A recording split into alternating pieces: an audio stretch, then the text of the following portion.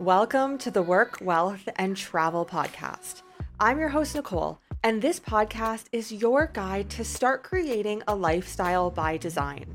From entrepreneurship, money and finance, taxes and residencies, and everything in between, this show highlights the nuances of a true global citizen lifestyle. Let's dive in. Jill, welcome to the Work, Wealth, and Travel podcast. I am so looking forward to diving into many different topics surrounding travel, money, all that good stuff that you and I both love talking about today. But before we dive in, I would love to hear a little bit more about you, your story, and how you got to where you are today. Hi, Nicole. Thanks so much for having me. What an exciting title of a podcast. These represent like three of my favorite things to talk about. So I'm thrilled to be here. And as you've already said, my name is Jill. I am the co-host of the Frugal Friends podcast, where we primarily talk about personal finance, but how it intersects with all aspects of our personhood. So I love exploring us as whole people, which it sounds like you do as well. My personal background is in social work, so I am a licensed clinical social worker. I still do work kind of during the day in that realm, and podcasting is a growing side hustle for me. I have also lived in an RV at one point with my husband, partially to travel, partially to own within our means, partially to pay down debt. So, kind of all those things. The work, wealth, travel has led to a lot of the reasons for my decision making. That's amazing. So, in you saying, a brief glimpse of your story, how did you get interested in the world of personal finance? That's what you talk about, of course, on your Frugal Friend podcast. So, where did that interest start for you? Well, first of all, we all intersect with finances. So there is no one of us who isn't in some way needing to make financial decisions, usually on a daily basis. Although, depending on our connection, understanding, relationship with money, we may choose to think that we're not making any money decisions or try and ignore it. But for me, yes, personal finance has been a part of my life always and forever, more and more since becoming an adult. And with my background in social work, as many of you can imagine, I have not made a ton of money in that field. And so for me, my introduction to the world of personal finance as a young adult was, how do I make this work? How I'm not making that much money, but I still want to live my life. I want to do what I love to do while also not depriving myself of that. And so really trying to find problem solving, creative, kind of scrappy ways of doing the things that I want to do, even though the profession that I've chosen and that I love is not known for being super lucrative. And in this process, I became really desirous of paying down student loan debt. My student loan debt was more than what I made in a year, which again wasn't saying much. I think it was $33,000 that I owned. And when I first entered the workforce, I made $24,000 a year. And that felt really daunting and overwhelming to me. And I felt the weight of my debt. Maybe I wasn't looking at it every day, but I knew it was there.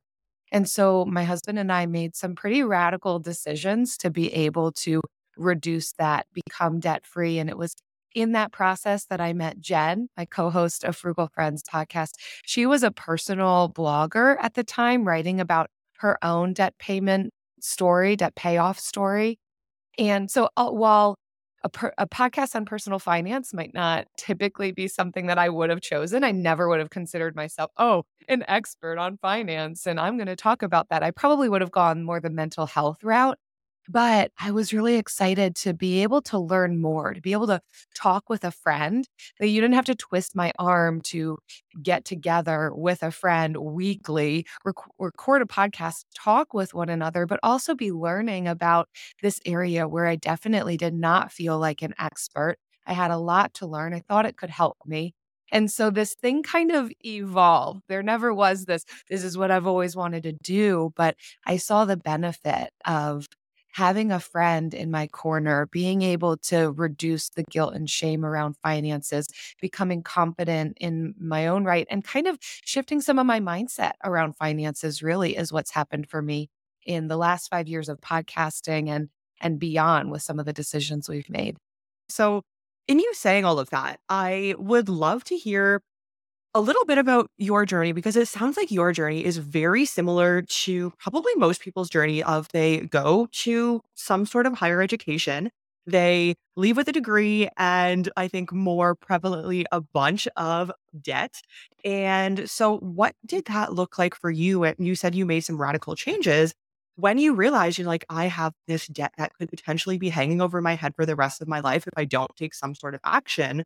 What actions did you take and decisions did you make that were a little bit different to get you set up on a positive personal finance path? So my part of my journey now, I'm not going to say I was perfect at it or that I had all this blueprint template in my head as I was making the decisions. But as I look back, there are some really foundational pieces that we even recommend to people who listen to our podcast when wanting to reduce debt, wanting to see a different life for themselves, wanting to be able to afford the things that they actually value and care about. And I know a lot of times we hear, oh, cut out the cappuccino, don't do the latte, stop with your frivolous, shopping spree once a month. And while there could be benefit to that, I'm not saying don't look at some of these minor discretionary spending, but usually it's to the exclusion of these other aspects of life that cost us a lot of money. Our housing, our transportation, our food, our clothing and other bills. These are the heavy hitters that actually cause us to maybe not reach our financial goals as sooner as we'd like. And I know not everybody's in a position that I was in about 7 to 8 years ago, but we really wanted to look at these heavy hitters of living, housing situations. And so it was another one of those evolving, morphing stories for my husband and I. We were on a family trip in a very modest lake house, and he was looking at RVs just for vacation for his parents. He was thinking this could be something that they enjoy in their retirement years. But as he's looking up these RVs on Facebook Marketplace, he realizes, wait a second, these are tiny homes. They have everything that you need to live. They've got bathrooms, they've got little kitchens, they've got a bed, and they're on wheels. And what if we lived in one of these? And I it felt really very quick from that point of looking at these RVs to recognize that we could do this. How much money could we save? This is exciting. And so simultaneously, we were in a debt payoff journey trying to reduce that $33,000 of student loan debt. And throughout the years, we collected other debts, really kind of on purpose as a result of necessity, needing to take out a loan for a vehicle. We ended up taking out a personal loan for this RV, but yet looking at the long game of we might take out this loan at this percent interest, but we're going to be able to live at this level of monthly expense. What's that going to do for our finances, our debt reduction? What's that going to do for our lifestyle? And so that was a part of the journey, looking at those heavy hitters that usually take a big chunk of our annual income and thinking, what's something that we can do to reduce this? And I say radical because I don't think that it is necessarily within everybody's life circumstance to be able to say, I'm going to leave my apartment or I'm going to leave my home to go live in an RV. But it could be worth considering for some people, or at least to spark the conversation of thinking outside the box. If there is something that we might value more, to me, I valued more being debt free, having the ability to travel. That is a high value of mine.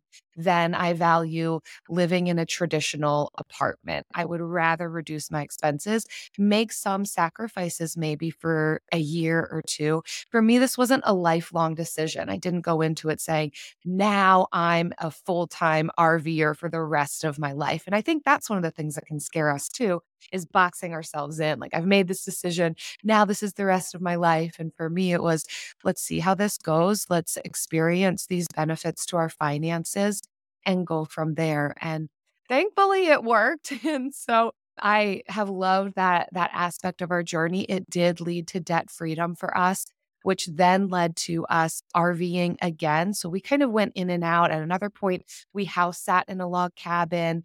We lived with my grandmother and took care of her for a year. So a lot of these kind of non-traditional living situations really did help us out. And then we ended up buying another RV, a smaller one. We're like, we could go even smaller. Let's downsize. Loved it. And that actually, the sale, we flipped every RV that we lived in, renovated it, made it nicer, and made a profit on the sale of each one of our RVs that we lived in. And we were able to then cash flow my master's degree with the sale of the RV. That was the sale of the first RV. The sale of the second RV was a down payment on a house. So that's my That's very quick cool. story. Yeah. I love that. That's so cool. And I like that you bring this up because I know that you don't know too much about my background and my story, but I also kind of decided to opt for a bit of an untraditional life. I think, same as you, it's not the life that you think of when you were probably 10 years old. You probably didn't think or dream of buying an RV. For me, at 21, I realized that the life I was living was, I could basically see the rest of my life. I knew what the rest of my life looked like. I knew I would move up the corporate ladder and I would get a better job. I would buy the house and have the 2.5 kids. And I didn't want to know what the rest of my life looked like. So I ended up moving to China, and that's like a whole nother story. And that's pretty extreme. But, in your case as well, you kind of saw that you had to make some sort of radical change, as you say, because you knew that you wanted to have more financial freedom, not even just to pay off loans, but maybe to just have that extra money to have the freedom to do whatever you want. So I do like that you shared that about what your journey looks like. And I think it's interesting because it's becoming more normal, which I absolutely love, to not just follow the norm and follow what you're quote unquote supposed to do, but kind of actually live life on your terms and actually do what you want in your life. Well, I think so much of that comes with a deepened self-understanding, knowledge of self, what we actually enjoy, what we actually want out of life. And I think this concept applies to all aspects of our life, but one of the ways we talk about it related to specifically personal finance is this concept of values-based spending, and recognizing that so much of what is sold to us on Facebook and Instagram, and even from friends within our circle, or just the overarching societal norms and pressures and messaging of what you should be doing, what should be relaxing to you, what you would enjoy, the lifestyle you should take, leads to many times financial decisions that maybe aren't actually ours, or work decisions that aren't actually our decisions. It's just more this messaging, and we're going through the motions, and, well, this is what everyone else is doing, or this is what they said would be fulfilling to me, but I'm not exactly feeling that way. And so I think so much of it begins with that introspective look of, what do I actually enjoy? Do I actually want to climb the corporate ladder? Some people do. Great. But as long as it's your dream and not someone else's dream for you, is it, I want to be a digital nomad, or I want to travel, but I think I want the stability of a job that maybe I work remotely, but I have my home, my place that I go to regularly. We really have to understand, well, first, what is that, before we can even then make the money, career, etc. decisions around that, and then actually experience a life that's fulfilling. Yeah, completely. And I call that lifestyle design. I don't know what you Yes. guys call it on the podcast. Yeah, lifestyle design. Yeah, we use that term for sure. That's funny. I actually just found out the other day, I was recording a podcast and somebody told me that that's the term Tim Ferriss uses in the book, The 4 Hour Workweek, which I've never Yeah. read. And I was like, oh, I had no idea. That just intuitively made sense to me to call it lifestyle design. But hey, I guess it's a bigger term than me. Yes, you can take credit for it, Nicole. I'm here for it. So let's chat about side hustles. Now, I don't know if some of the things you've mentioned were some of your side hustles, but I would love to hear within your financial journey what some of the side hustles that you had entailed. I've done a lot of side hustles throughout my adult years. Some have included my husband and I had a DJing business together. So we would do that primarily on the weekends. That was mostly weddings, sometimes a few parties. At another point, we had a mobile bartending business. So we built a mobile bar that we could take to different locations. We got our ramp certification so that we could serve alcohol responsibly and developed kind of signature cocktail drinks, usually again for weddings. We kind of found weddings are a good place to be able to make some side cash. And of course, that's something that happens on the evenings and on the weekends when we're not working our normal kind of Monday through Friday, 9 to 5 jobs. I have also worked some side hustles within the world of mental health. So with having my master's degree and my licensure in social work, I provided counseling therapy kind of on the side to what I was still under a practice and took insurance. Like it wasn't this, sure, come into my basement and I'll counsel you. It was definitely legit, but it wasn't a full-time job. It was something that I did on maybe my one day off from my other work. And then really the podcast that I do, Frugal Friends podcast, began as a side hustle, really a hobby. I don't know if I could even call it a side hustle because we weren't making money for a very long time. It was a hobby turned side hustle, now becoming a little bit more of a part-time job. That one has certainly been a surprise to me. But one of the things I like to say about side hustles is that for anyone thinking about doing this, if adding some extra income feels like it would help with savings or debt payoff or a travel goal that you have, I like to encourage people towards finding side hustle work within your passions, your joys, the things that are life-giving to you. I know a lot of times we can think about, well, okay, what do I exactly do during the day? How do I then just recreate that in my after hours? And I think that might be the case for some people. It worked for me for a time doing social work as my day job and also providing counseling to people on the side.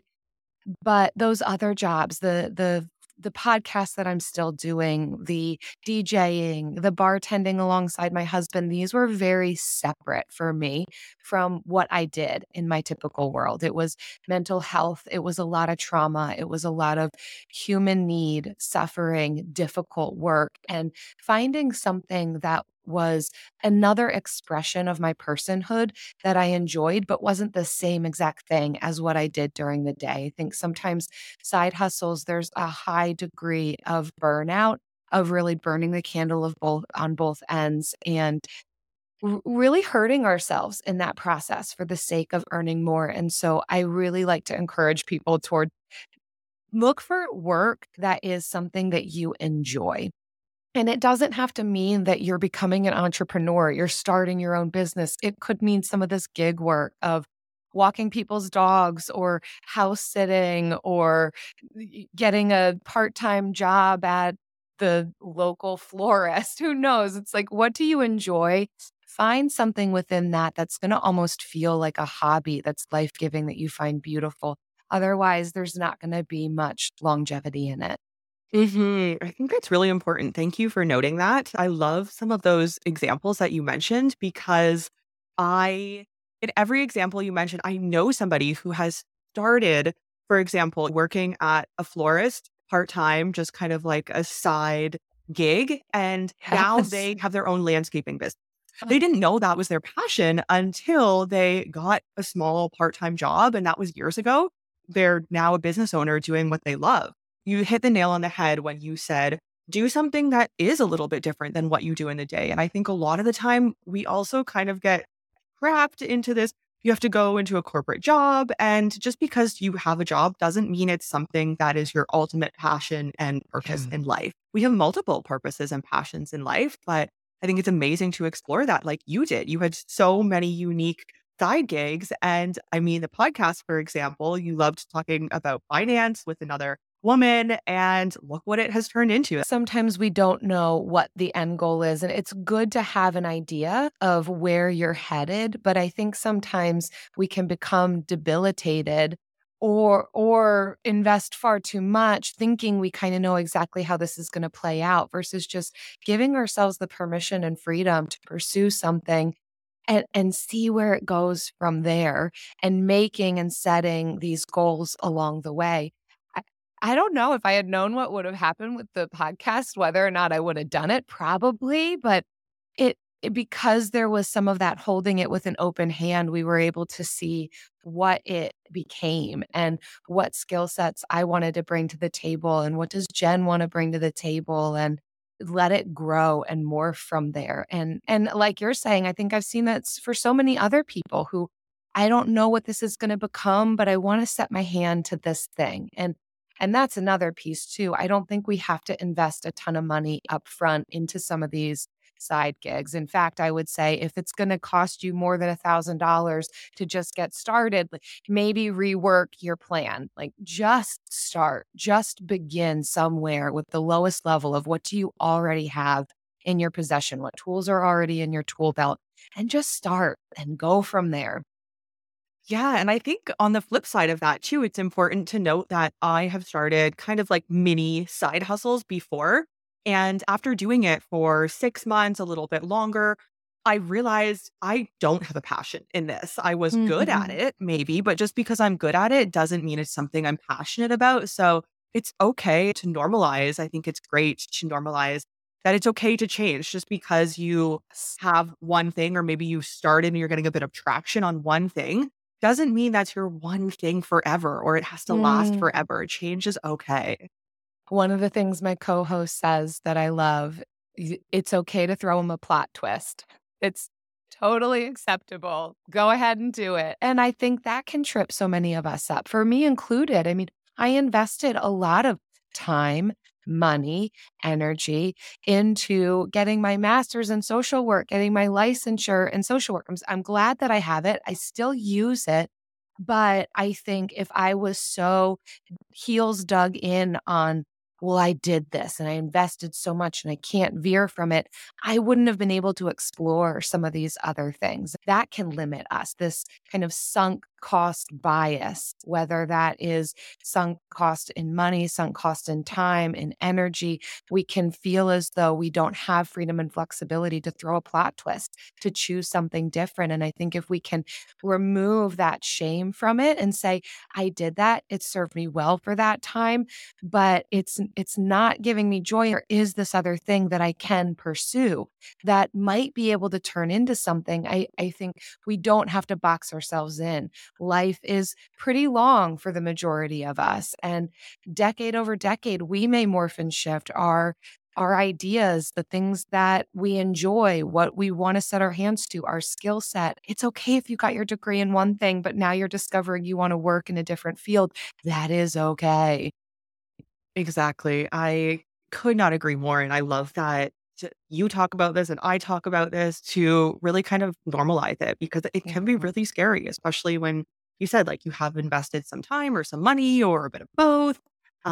It's okay. Life is an evolution. I wouldn't be where I am today, and I'm sure you wouldn't either if I hadn't have started my journey of leaving Canada and moving across the world, and Yeah. and I knew that it was okay to, if that didn't work out, to go back home, restart, kind of regroup, and then figure out what my next step again was. I love the permission you're giving to people by telling your story and sharing what's worked for you. That may not be what works for everybody, but it's opening up that window, that door to what could I imagine for myself? And oh, maybe this doesn't have to feel so shameful that I want to make this drastic change. So you have listed here, and I would love to dive into this work in counseling. How is that similar to what you see in people dealing with money issues? So I'm curious, Mhm. what's the correlation between those two? Well, as you've probably already heard me mention, I believe that we are whole people.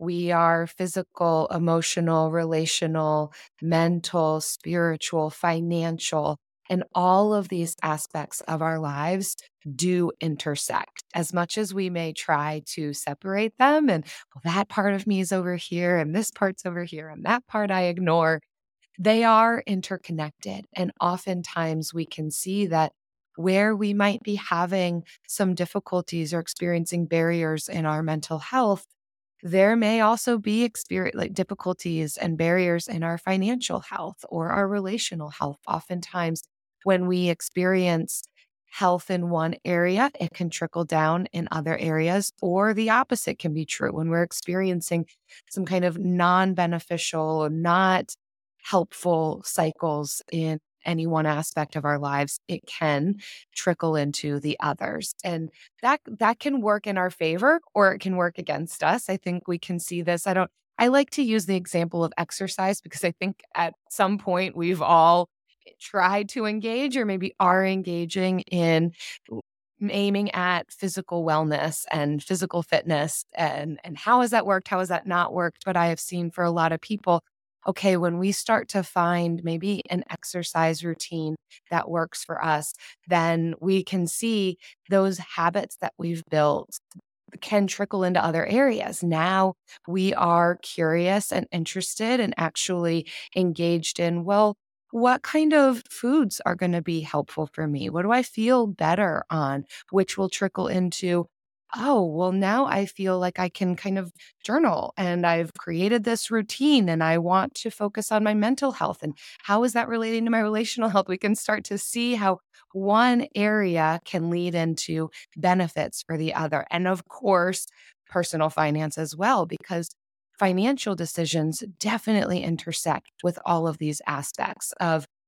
relationships from, oh, how does going out to dinner with my friends affect my financial health? Or comparison of what other friends are able to do and afford, and why can't I do that? Or choosing to go into debt to be able to afford or be like what we perceive our friends or people on social media are able to do. Or financial decisions relate to our mental or emotional health. What are we doing to maybe cope with our current realities? Does it cost money?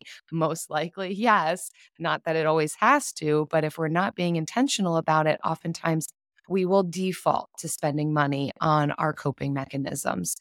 Physical health, as I've already mentioned, nutritional health, all of these things, money decisions are impacted by. And one of the things that I realized in the mental health world and counseling that I describe to people, they'll often ask, what happens when the door closes?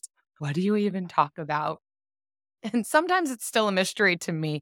And that's what I love about it. Human beings are so unique and individual, and there's not a one size fits all, which I think is lovely. But so much of the work that we do behind that door is related to boundaries and freedom finding and permission giving. And that is no different for our mental and emotional and relational health than from our financial health. We need to be able to find the freedom, find our values, find permission for ourselves, create boundaries. And I know that boundaries can be such a dirty word sometimes, or a word that can connotate negativity or deprivation or stringency, if that's a word. But really, I like to describe boundaries as demarcating where there's room to play. Kind of where is there room for me to roam and be free and play? But then where is that capacity line? Where is it, okay, but if I move past that, then it hurts me.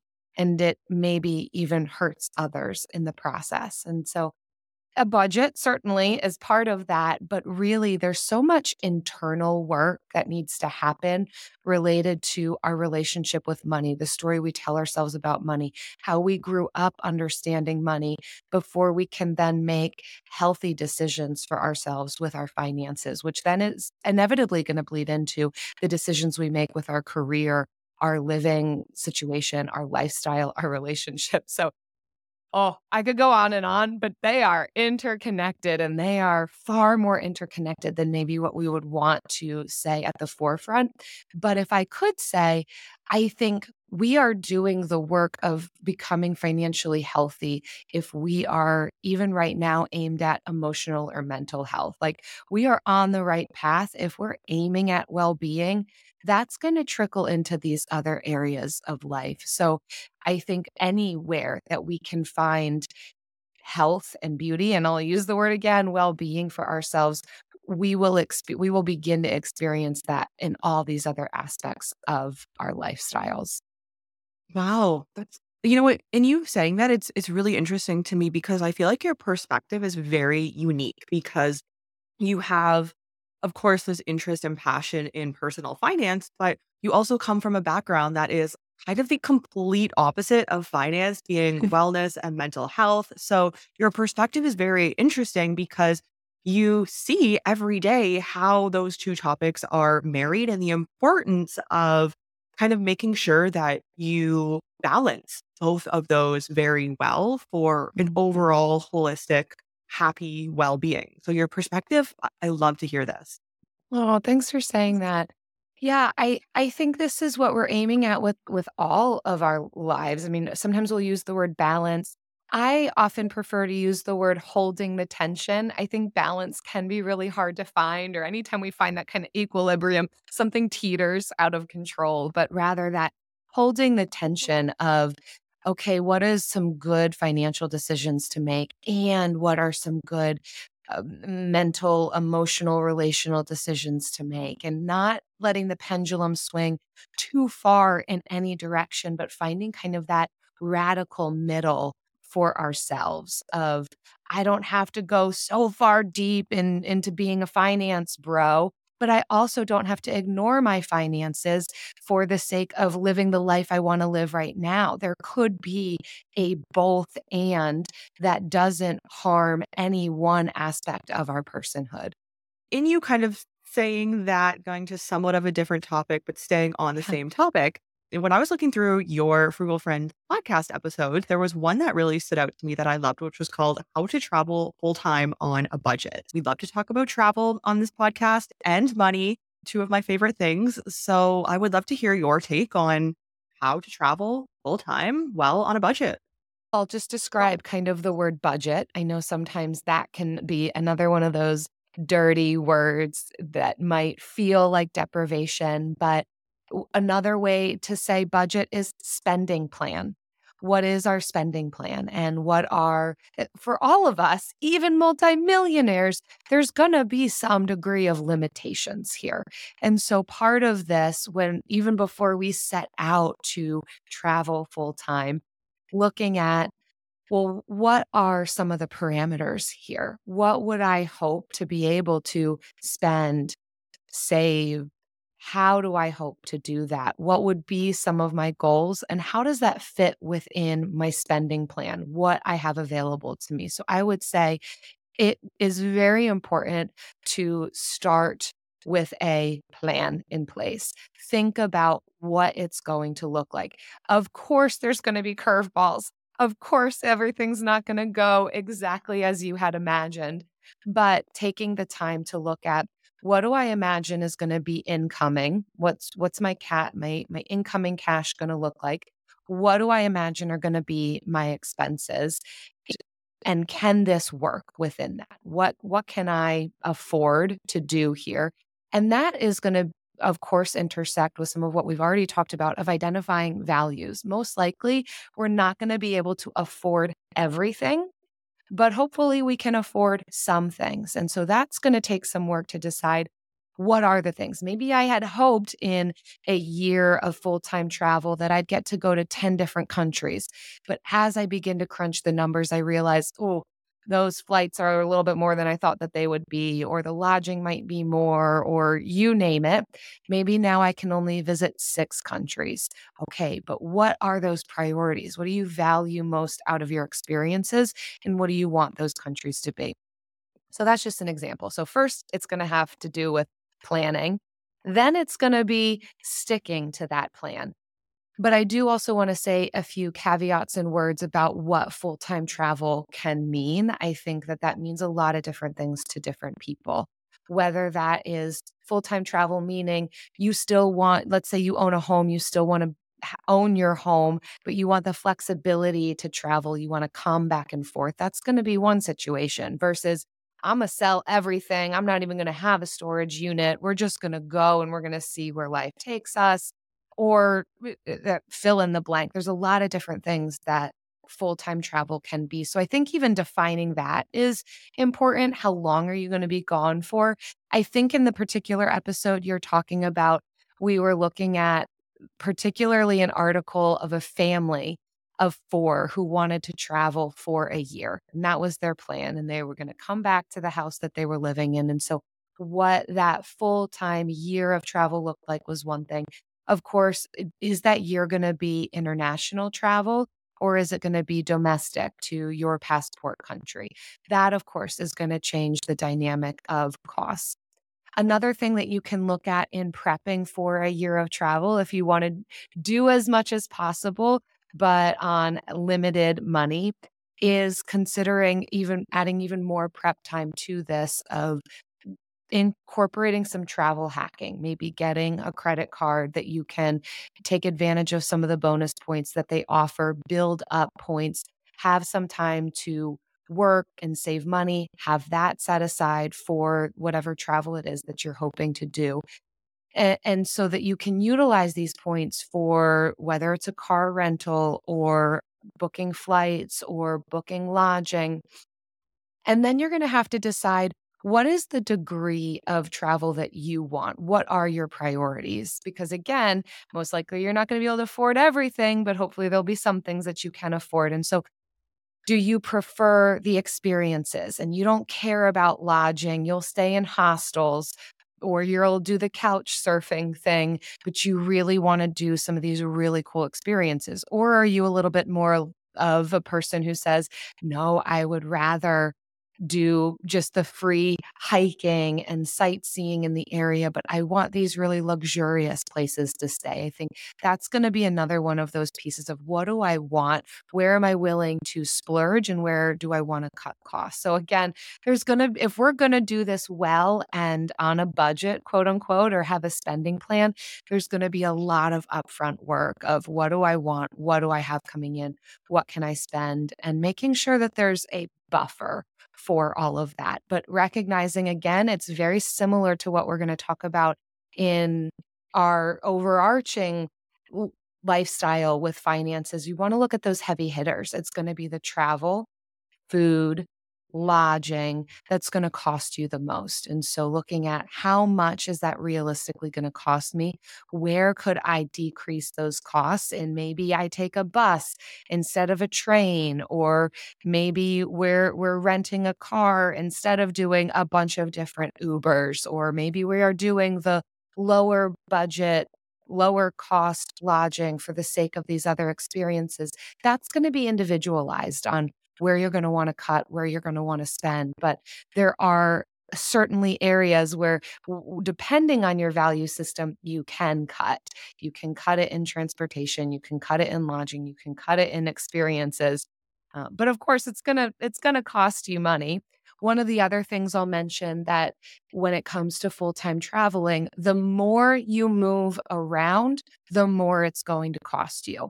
So let's say you just want to go to one country for a year and experience what that lifestyle is. That is going to be significantly less expensive than doing the tour, than saying, I'm going to go backpack around Europe, that has the potential to be a lot more expensive than saying, I'm going to live for a year in Guatemala. So keeping that in mind as well with how often you plan to pick up and go, because those additional fees of transportation, the lodging, if you're not staying in a place that has a kitchen, you're probably going out for more meals. So keeping all of those things in mind is going to help in reducing costs.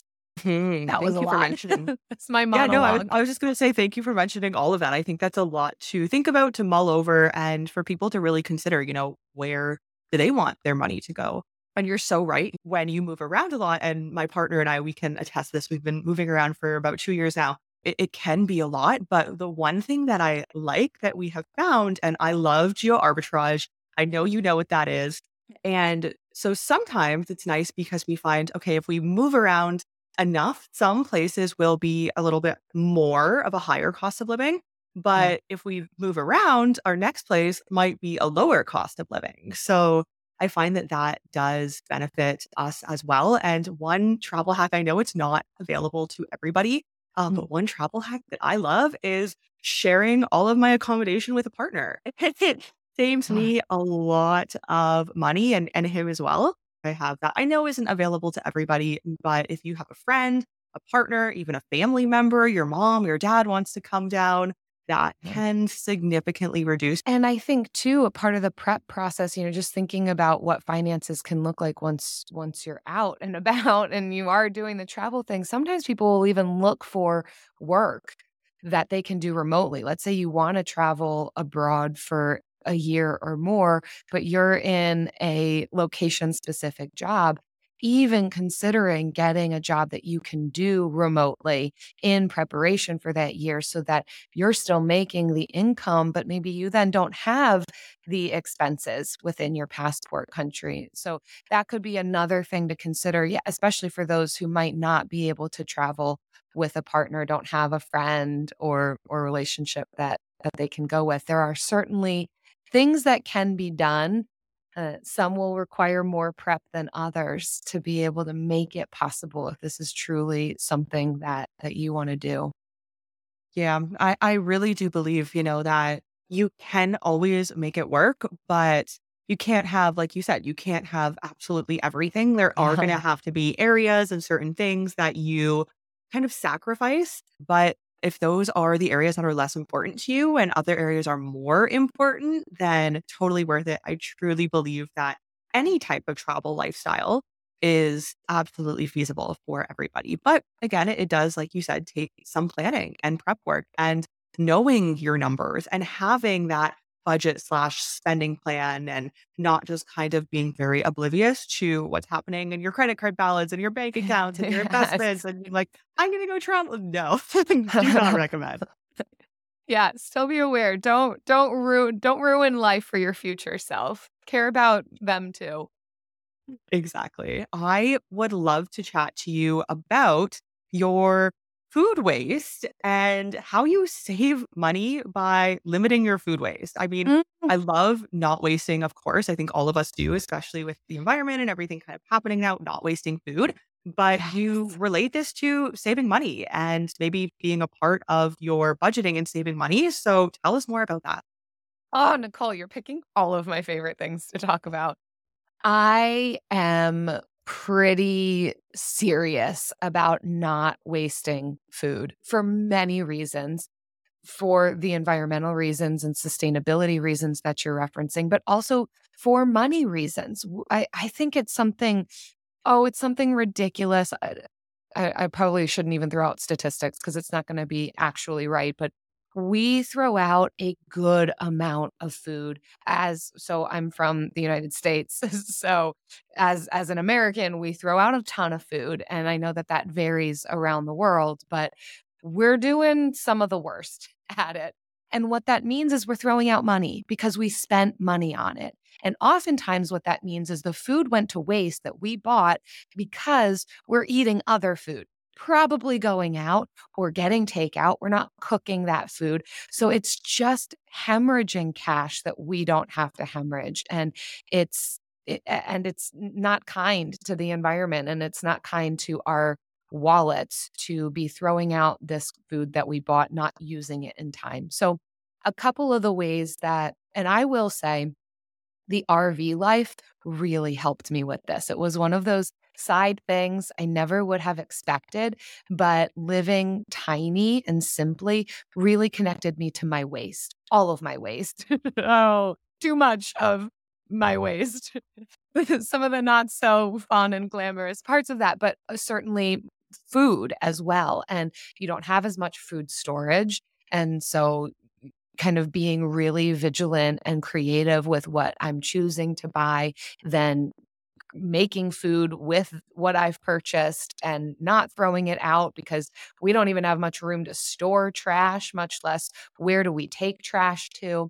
So that was a really helpful process for me in just reduction of waste overall that I have carried with me now into my current lifestyle.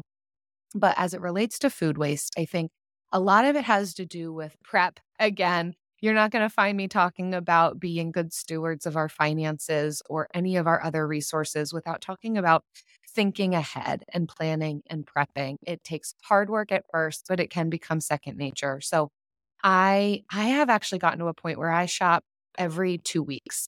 And so what I first do is look at my pantry and my fridge. What do I already have on hand? And create a meal plan for the next 2 weeks based on what I currently have. Now, this is taking me years and years to get to this point. So please hear me when I say there's permission to not be great at this, to not meal plan for 2 weeks. I recognize that I'm a little bit an outlier in that, but this is where I've gotten to. And so at least even before we go to the store, even if you don't have time to write everything down or create a meal plan, at least take pictures of what do I already have on hand so that when you're at the store, you can know, okay, I don't need to buy another box of pasta. I don't need more beans. I've already got cheese, because so often we're buying because we just forget. And then that leads to waste. And then, of course, shopping what's in season. Not only is that good for our bodies, but it's good for our wallets as well. Of a lot of times what our bodies need in different seasons is what's in season. It's what's on sale at the store. So creating some of our foods, our meals around that is going to be helpful. And then not going crazy with buying all of the things, choosing what's one or two veggies that I'm going to focus in on for this week. If you're a meat eater, what's one meat that we're going to get? What is one snack that we're going to have? And so I think too, sometimes we can just feel like, oh, we're in this big section of produce and let me just collect all of the things. And then it goes to waste. It's that apple that never gets eaten. It's all of the lettuce that becomes wilty. And so choosing a few items and then using the internet to our favor to help us create different types of meals with those veggies. That's for me. For others listening, it might be, I don't mind. I'll eat the same thing every day. And that's beautiful. That is beautiful for reducing waste and reducing costs on our food budgets. But for my husband and myself, we really like variety in our diet. But that doesn't mean that we have to then purchase a variety of grocery items. It can mean that, okay, I'm doing roasted veggies as a side for one meal, and then I'm throwing it into a wrap for another meal, and then I'm adding it to an omelet for another meal. So there can be ways that we can utilize food, the same food, in different ways that feels like variety to us. So that's been another way that I've reduced food waste. I will also say the freezer is my friend.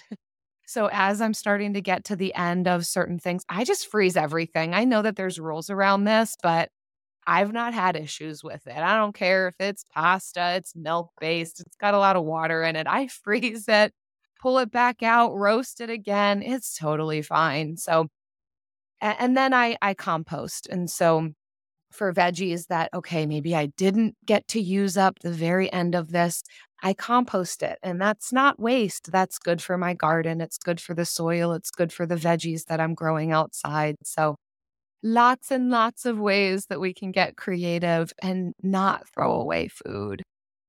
I love that. That is so amazing. I mean, I feel like you need to shout this from the rooftops because, like you said, so many people just waste food. It's so easy to waste food. And I think it's kind of just normal to waste food, unfortunately, now. Okay. So, in you saying everything you said, I have some questions. So, you meal prep or plan out your meals for 2 weeks. So does that Yeah. look like 14 days of breakfast, lunch, dinner, and you stick to that? Or is it kind of a little bit loose? What does that look like?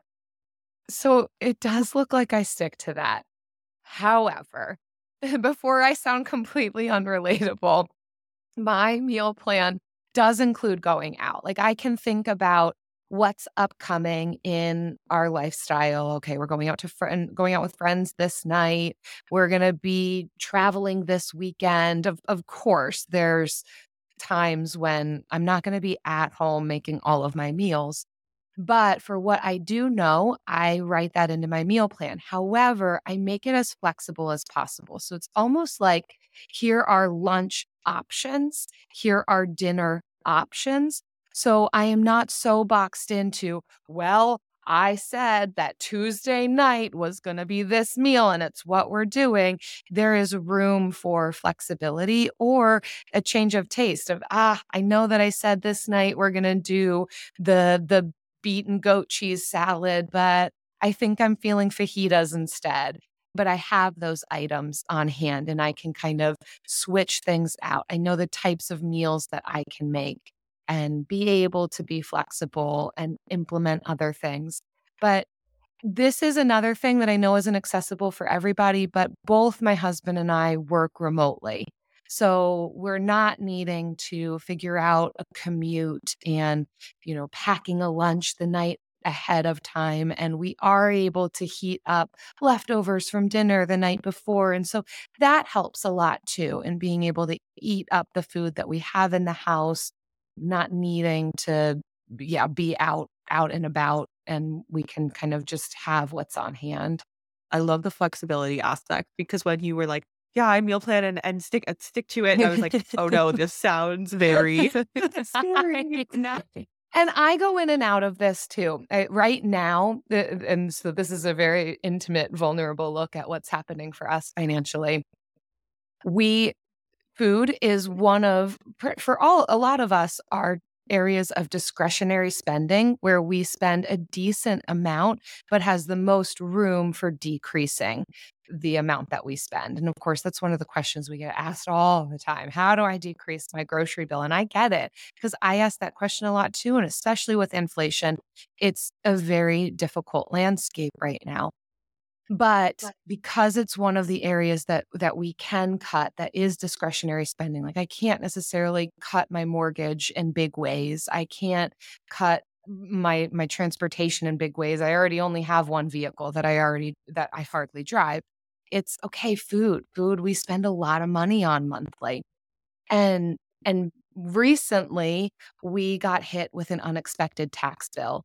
And so that really caused me to buckle down in some ways that maybe I wouldn't always. Like what I'm describing to you as where I'm currently at with food might not look the same in 6 months. So I don't want to scare people and make them think that they're doing something wrong if they're not doing it this way. I'm doing it right now. But I'm really creating a spending plan around my food right now, which includes some really enjoyable foods. It includes me learning new cooking techniques. It includes things that sound enjoyable because it's not going to have any longevity to it if there's not some enjoyable aspect to it. But I am really reining it in right now so that I can put some money back into savings that was depleted. So there's room to morph and shift as our financial landscape shifts, as savings goals shift, as exciting travel plans come on the horizon of, yes, I want to do that thing in 6 months, but how am I going to get there? Look at the heavy hitting expenses. Where can I cut? A lot of times it's going to be food, and getting creative and maybe giving ourselves a season of, I'm going to do my best to eat up what's in my pantry, to cook at home so that I can put a few $100s aside additionally monthly to that goal of travel, that trip that I want to take with my friends or that solo trip I want to take. So this isn't necessarily a forever and always life plan, but I do think there's ways that we can implement some of these things that I'm talking about for even just a season so that we could see some big strides in some of our financial goals. Mhm. Wow. I love it. I love relating food to personal finance. I mean, it's never been done on a podcast before, but I Yeah. love it. So this has been a really interesting episode. Thank you so much for your time, for being here. So where can people find you? Yay. This has been such a privilege to be on your podcast, Nicole. Thanks for having me. And you can find myself and my co-host Jen on the Frugal Friends podcast, wherever you listen to podcasts. And you can also find us on frugalfriendspodcast.com. We've got a membership where you can find community and other like-minded people. So yeah, Frugal Friends Podcast, just type it in.